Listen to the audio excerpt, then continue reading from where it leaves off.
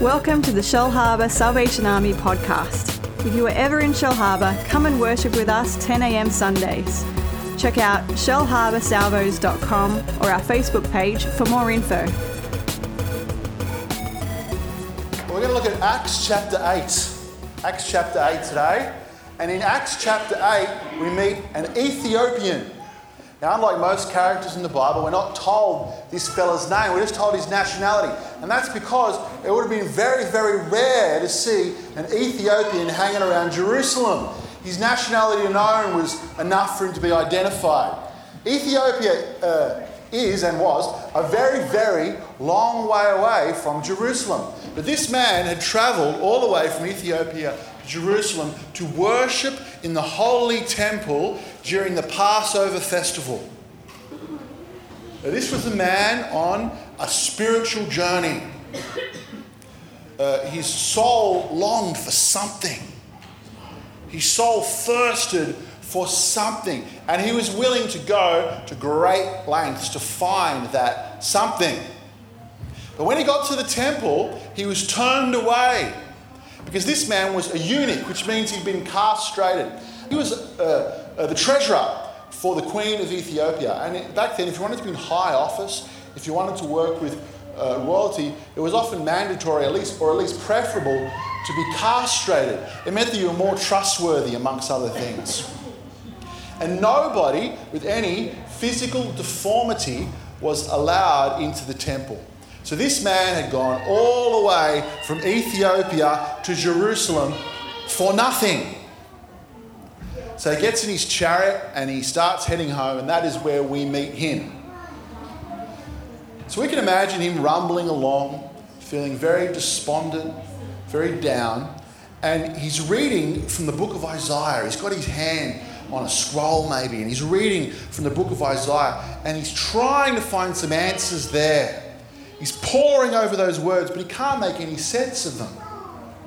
But then along comes Philip, and Philip was a disciple of the Lord Jesus Christ. And Philip shouts out, he says, "Mate, can you understand what you're reading?"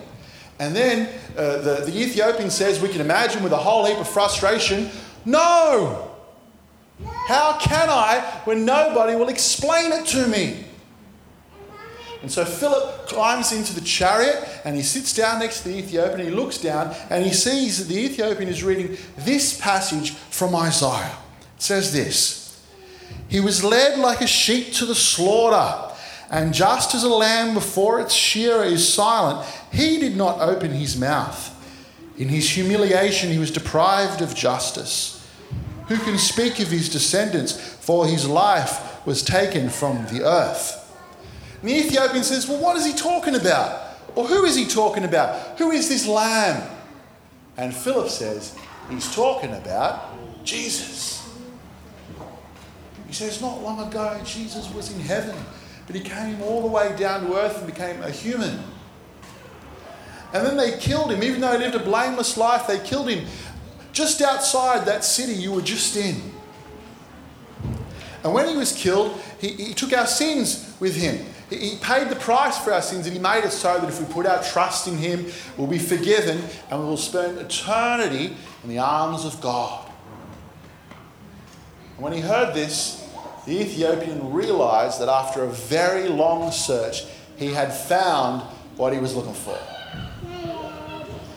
Well, today I want you to put yourself in the place of that Ethiopian.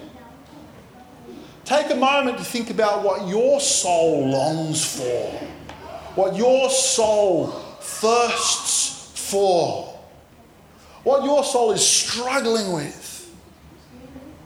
Think about that for a moment, and then imagine Philip coming up and sitting down next to you, and he looks at you and he says, "Hey, what are you thinking about?" And maybe you say, "Philip, I feel so wounded. I've had some real tough things happen in my life and they've damaged me. I feel so wounded." And maybe you say, "Philip, I feel so hopeless. I had all these dreams for my life, The day haven't come true. And then I thought, well, I'll just settle for basic happiness, but I can't even seem to get that. And I try my best, but I never get anywhere. I feel so hopeless. Or maybe you say, Philip, I feel so worthless. I feel like I don't matter. I feel like people don't even see me. I feel like if I died, people might be sad for a week and they'd just get over it and I'd be forgotten about. Oh, I feel so worthless. Or maybe you'd say, Philip, I feel so guilty. I have so much shame. I try and be a good person, live a good life, and think maybe that will make my guilt go away, but it's just always there, eating away at my gut. I feel so guilty. So whatever your soul is struggling with, say it to Philip right now. And Philip would say, not long ago, Jesus was in heaven. All glory and all power was within him. But he gave that up. He gave that up and came down to become a human child. From the glory of heaven to a baby in a barn. And then he grew up and he lived a blameless life. But even though he lived a blameless life, they put him up on a cross and they killed him just like they do to the worst criminals. They mocked him. They tortured him and they killed him. And you know, he could have stopped it at any moment. Any moment he could have called the whole thing off. But as Isaiah said, he was like a sheep to the slaughter. And just as a lamb before its shearer is silent, he too did not open his mouth. He willingly gave his life. And he willingly gave his life so that we might know his love, experience his love, a love so powerful that it can heal any wound.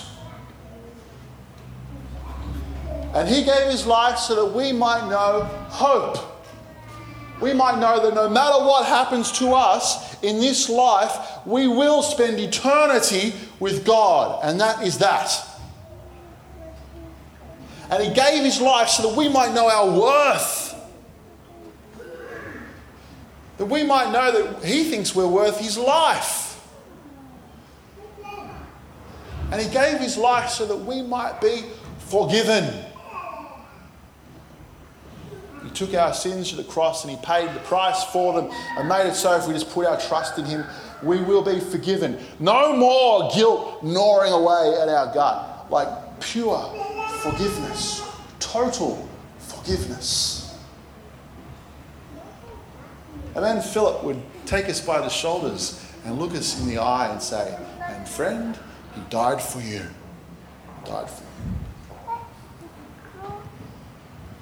Well, just like the Ethiopian, we are all on a spiritual journey. We have souls that long for something, that thirst for something. Know that that something is always Jesus. It's always Jesus. He will heal our wounds. He will give us hope. He will show us our worth. He offers us total forgiveness. The answer is always Jesus. And today we see him on the cross. We meet him on the cross. There he is. You can give up the search. You have found him.